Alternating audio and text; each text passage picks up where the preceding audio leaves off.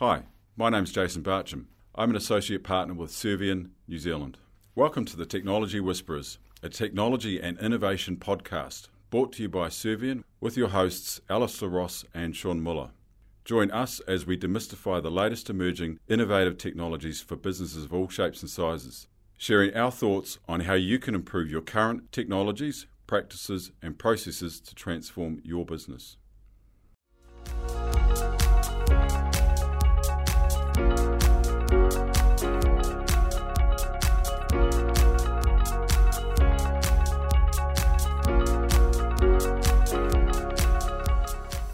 Welcome to a very special pre-edition of the Technology Whispers.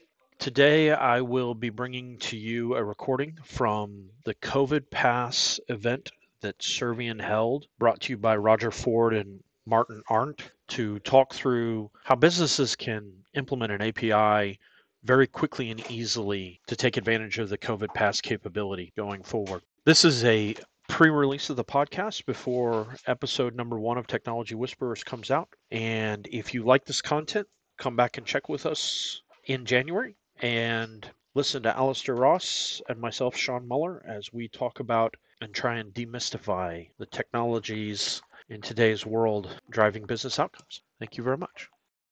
Welcome, everyone. Thank you so much for joining us for today's session. We've got about half an hour where we're going to look into the COVID pass, the COVID vaccine pass that's being introduced in New Zealand. My name is Roger Ford. I am the Director for Business Transformation at Servian.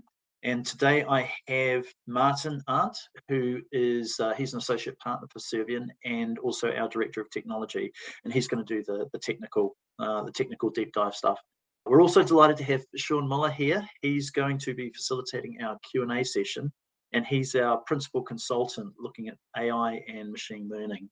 Looking at the agenda, if we can just fire up the presentation, we're going to just do a quick setting of the scene, which will look at the situation that we're in and how the COVID pass has come about and what it's going to address for us. And then we'll get into a bit more of a technical demo, which Martin will take us through, and an overview, and then we'll finish up with a Q&A at the end. So if we can go into the first one, which is looking at the transition phase. This is just taking a big step back and looking at the COVID outbreak, is that this is the model of a pandemic that the World Health Organization has developed. And what it does is it shows you the various phases. New Zealand was a little bit unique in that we're in this alert phase at the moment, and we really avoided the peak of the pandemic phase. So we're going straight from this alert phase into the transition phase. And so as a result, this is where we're switching into things like the traffic light systems to manage more business as usual type living, and away from stepping through different alert levels. You'll see across the bottom, there's different types of risk management that are put in place. And why I thought this was a really useful slide is that the Ministry of Health has established the COVID vaccine pass as part of its response to COVID-19. They have not described it as part of the recovery. This is really important because the pass itself is likely to have a fairly limited life and will need to evolve as we go forward. An important part of that is, for example, once we start opening up to international travel and wanting to take this pass and use it overseas, we'll need to adopt a different approach. So it's more of a health credentials kind of requirement to facilitate that kind of travel and activity.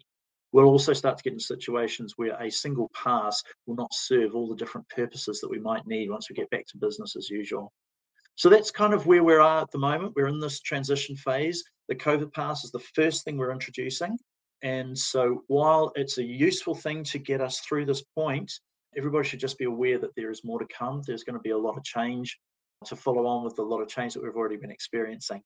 So this is not the only aspect that we have to look at too. There's also been quite a change in terms of the systems that are used to manage this. Traditionally, a lot of these systems would have been built around the concept of a source of truth. There is a centralized repository that's keeping track of all of our vaccinations and testing results and things like that. And you would verify that the information that you are presenting is correct by going back to that source of truth. globally, what's happened in the last probably 3 to 4 years is the evolution of these identity-based systems. And the way this works is a little bit different in that instead of trusting a source of truth, we're actually looking to trust an identity.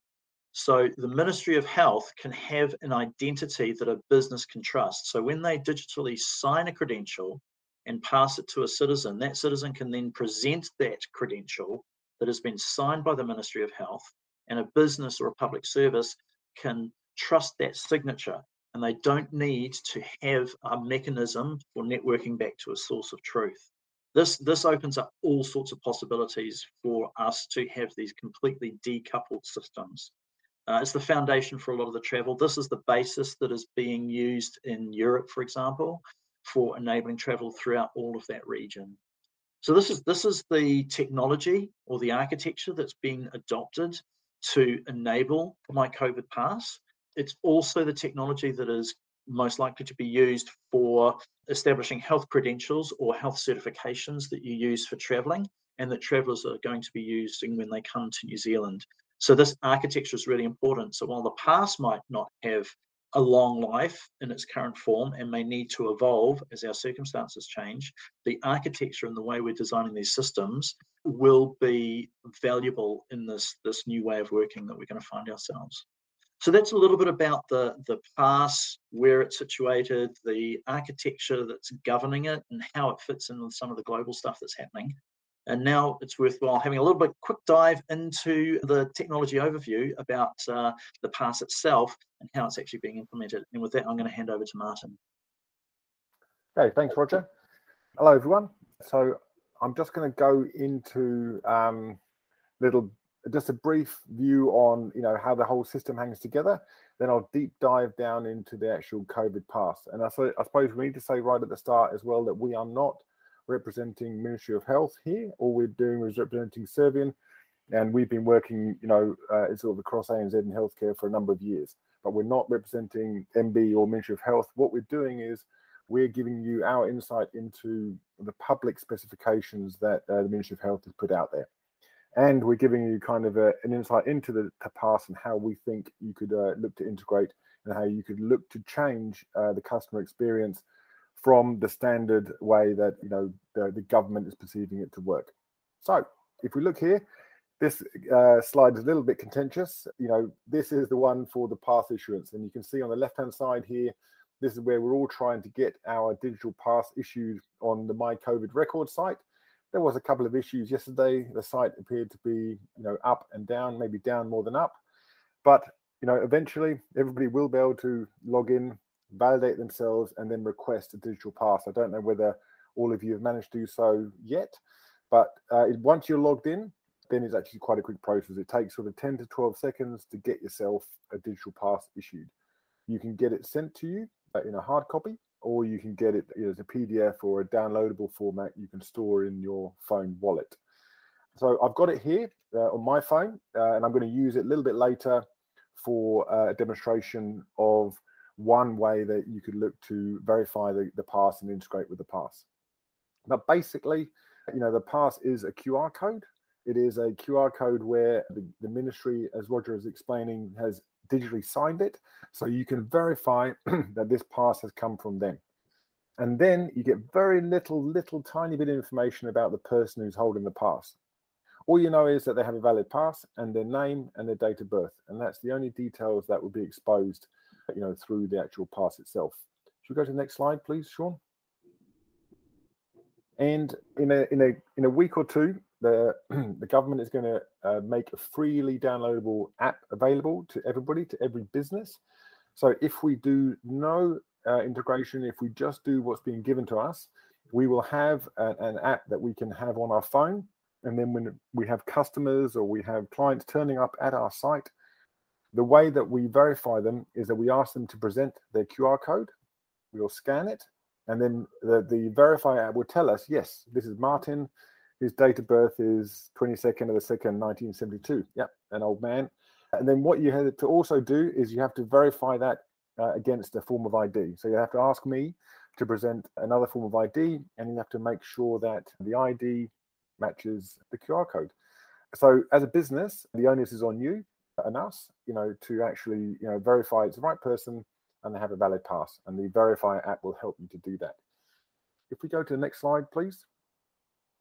The Ministry of Health has published their specifications. They have told us how we can verify the pass if we want to do so ourselves. These are the steps that they ask us to follow, to check the pass. And within the pass, there is a CWT, or COT, I suppose we could call it. And this is a compressed binary, so they're trying to put a lot of information into the QR code, and a lot of it stems, or is held, or a lot of the magic is held in a digital signature. That's where they've signed it with their private key, and then we will need their public key to be able to decipher it. And then we need to check the fields like the expiry date. The expiry date of the digital pass is important because initially they're only going to be 6 months. We're not going to have longer than that because the rules for having a digital pass are going to change. Now, I'm not, I can't tell you what those rules are going to be, but I believe it's going to be things like potentially, testing. Have you been tested, or potential boosters and things like that. So the actual pass and why and how you get it verified, or what is in there, what you're being validated for, is going to change over time, like Roger was explaining. But there are fields in there which are important. But what I want to highlight again is that the only bit of information it has about me is my name and date of birth. There's no NHI number. There's no unique identifier. There's nothing else about me in there other than my name and date of birth. If we go on to the next slide, please, Sean. So this is, once you've broken down the concise or compressed binary object, you get into an actual JOT. And at the top we have the algorithm that was used to encrypt it, and then we have the signature at the bottom that we use to verify it's the Ministry of Health. Now, that's the only bit of information that we have there that I've extracted over on the right-hand side. That's all we get. Then it's up to us to validate that against another form of ID, like a driving license. What we can say is that the ministry has gone to some effort to validate that it is me. To actually get this, I've had to give them my driving license ID, and there has been some matching with my NHI number. So there has been some matching and validation of who I am by the Ministry of Health, and I'm trusting as a business that they've done that for me and that it is Martin standing before me. Right. What I'd like to demo, if you go on to the next slide, please, Sean, is we've built a little app. It's a little single-page app, and it's one where this is a bit of code, a little JavaScript that runs just in the browser, and it will scan the QR code, my QR code, and it will decode that QR code, and it will verify that the signature is right, and it will pull out my name, my date of birth, and the expiry date from it. Of course, all going well with the live demo. Right, Sean, if you'd like to let go, I'll present my screen. I've got the app here running. It's actually running up in AWS in CloudFront. So I've just pointed my browser at that CloudFront address, and I've just picked it up. So you should hopefully be able to see that little app coming up. So all it's done, it's taken the webcam from my laptop. So if you can imagine a scenario whereby this might be a member website where I've already logged in with my member username and login. And then now, the company is asking me to validate my digital pass. So I get my digital pass that I've got on my phone. I hold it up to the camera, and the COVID pass is valid, thankfully. So I've got a COVID pass. And what we've now got here in the middle is breaking down what actually we've done with the COVID pass. So this, first of all, is the actual QR code. And then when we decode that, that part is not encrypted, but it's decoded with base 32. We just decode that, and then we get into the CWT, we validate the signature, and then in the payload, there is the information. There's me, there's my name, and there's my date of birth. There are some fields, obviously, that we care about, which is the expiry field, which shows when this pass will actually, expire, and we'd have to check that as well. But that's it. That's it. The app, in a nutshell, what it's doing is it's doing the verification in a completely decoupled manner. It's completely offline. We've downloaded the Ministry of Health public cert into this app. We are doing everything in the browser. So there is no reliance on any API. I'm not trying to be funny, but so like with my COVID record, where they're linked to a single digital identity system where you have to log in to get it. This is not. I just have to verify. I can verify in a completely offline and decoupled mode. Actually, Martin, would you mind just scrolling down a little bit where we look at the credentials? There's just one point I wanted to make. Which field do you want? So we're just looking down here where it says version and then type.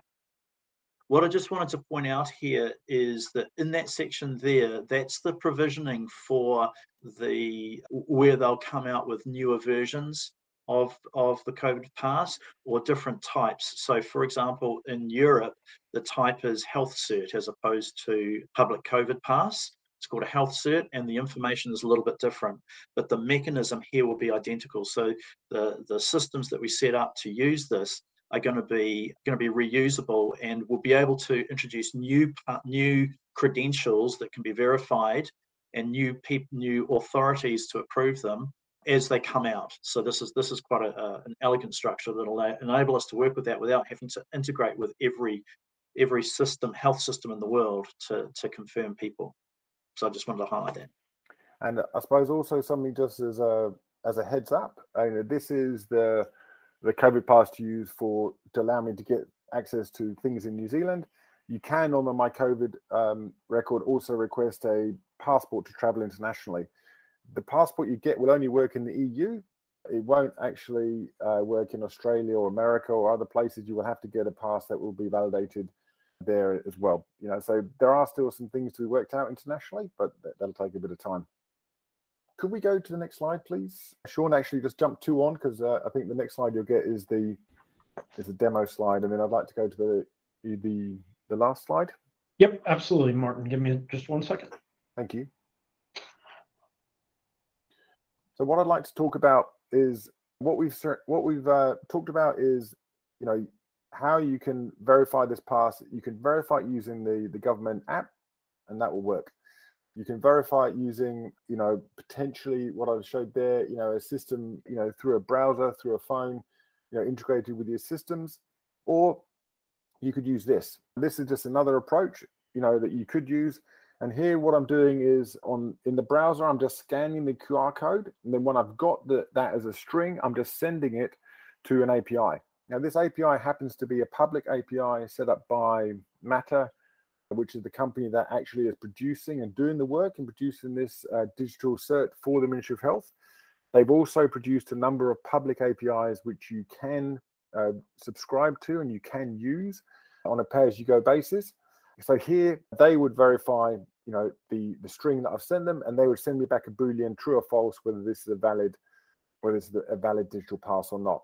Now, again, it's slightly different way of doing it. Here, I'm trusting Matter to do this for me, which I suppose is a great thing to do because they're the ones that produce the pass. If they're giving a true or false, I can know it's pretty good.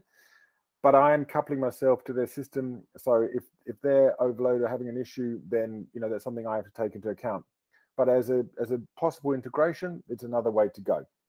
And then if we look down in the bottom boxes, what I'm trying to show here is that what we can now do after we verified the pass, after we've got the name, the date of birth, is that now we can link in with the other systems. So I think one of the main things for this is, for large events, for hospitality, for restaurants, for retail, for gyms, so one thing that we could do for the customer journey is to try and make it easier. One thing that we're working with a company in New Zealand which runs, a SaaS gym management system, where we're looking at verifying the customer once, either at the first time they come into the gym or offline, so that then they can then just use their access control card to get in and out of the gym. They don't have to keep producing a digital pass every time they come into the gym. The only onus on the system is to remember when that pass expires, so we can then ask them for the next one and validate that. There's other potential use cases, maybe for holiday homes. Maybe somebody would like to see a digital pass before they allow them into their batch. Maybe there's a use case along the lines of ticketing systems, for large events, where we could validate, during the purchase of the ticket, so that we don't have to, validate 10 or 20,000 people again when they come in the gate. But what we're trying to do is really just open up some ideas and some thoughts about different ways that you can integrate with this, and and hopefully just make it actually seem less mysterious and hopefully more straightforward. And you can just start to think about the customer journey that you want for your business and that works for you, and get that right for your customer. That's about it from me. I don't really want to keep talking just for the sake of it. So what I'd like to do is maybe hand this back to Sean and Roger and see if there's any questions or anything that we want to cover. Yeah, absolutely, Martin. So if you've dropped questions in the chat, I will try and cover them off. If you don't want to ask in chat, put Roger and Martin's email addresses up on the screen. You're more than welcome to reach out to them. We do have 2 questions and a couple questions from the Tuesday event that I'll pass on. The first one, Roger, I think it's for you. It's from Stu.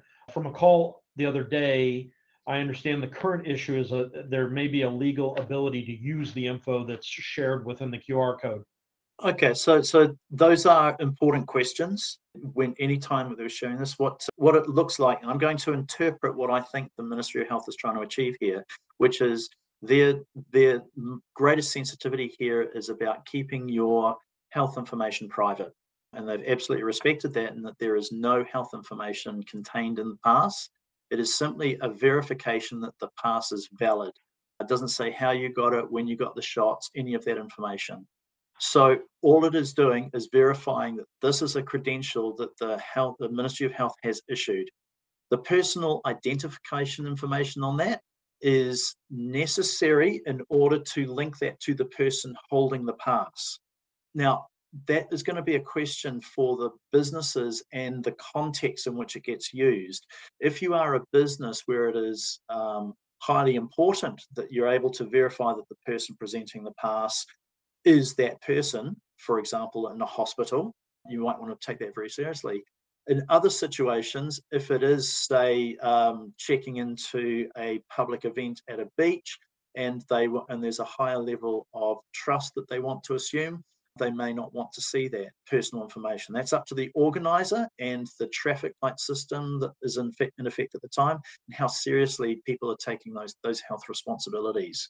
So I wouldn't get too hung up on that. That's a conversation for a different avenue. We're here for the tech and to make systems work. But if you want to dive into that, you need to look at health and safety regulations and seek some legal advice on that. But that's my understanding of the situation. We have a little bit of a follow-up question, and Martin, I don't know that we're going to have an answer to this question, but the question is about the release of the New Zealand Pass Verifier app from the Ministry of Health. I don't think it has any connection with the legal issues or anything else. I think it's just an application rollout, but I don't think we have much information yet about when that release date is or what's driving it. Do we? Yeah, we wouldn't be allowed to talk about it anyway, right? It's not really our business to say anything about that, but it looks pretty good. It's a very slick app. I don't think I don't see any problems with it. It looks really good. Yeah, we do have a. Sorry, can I just expand a little bit on that? As you saw today, the Verifier app, which is, I understand, is going to be a mobile device one, is going to be fantastic for people in the field and who need to do things offline. As you can see today, we're able to throw together solutions that can integrate and do verification now. So the absence of the Verifier app does not prevent us from making progress on some of these things. Yeah.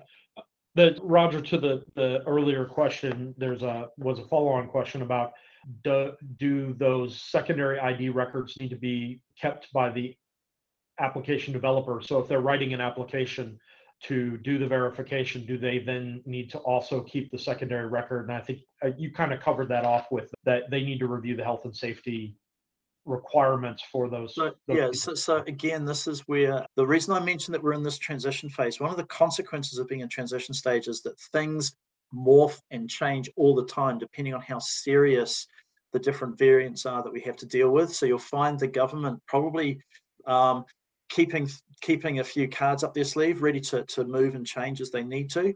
For example, this could be integrated into contact tracing or visitor management, things like that. So you would naturally be keeping personal information anyway. In other situations where it's just not relevant and it's better for the customer experience, not necessarily, you might just decide to verify the pass and skip over that step. That's really up to businesses and the situations and environments we find ourselves in. And if you look at the DIA identity framework, which is around this, they talk about confidence levels.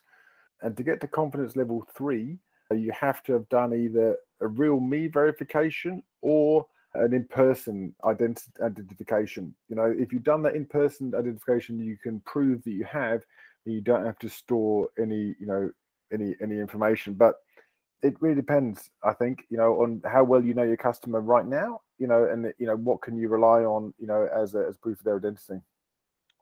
We do have a couple questions from Tuesday, and I'll give you a chance to answer some of these. I don't think they'll change from Tuesday for anybody that heard them then. But is Air New Zealand integrating with this app soon? Do we know of any other industry partners that are looking at the app?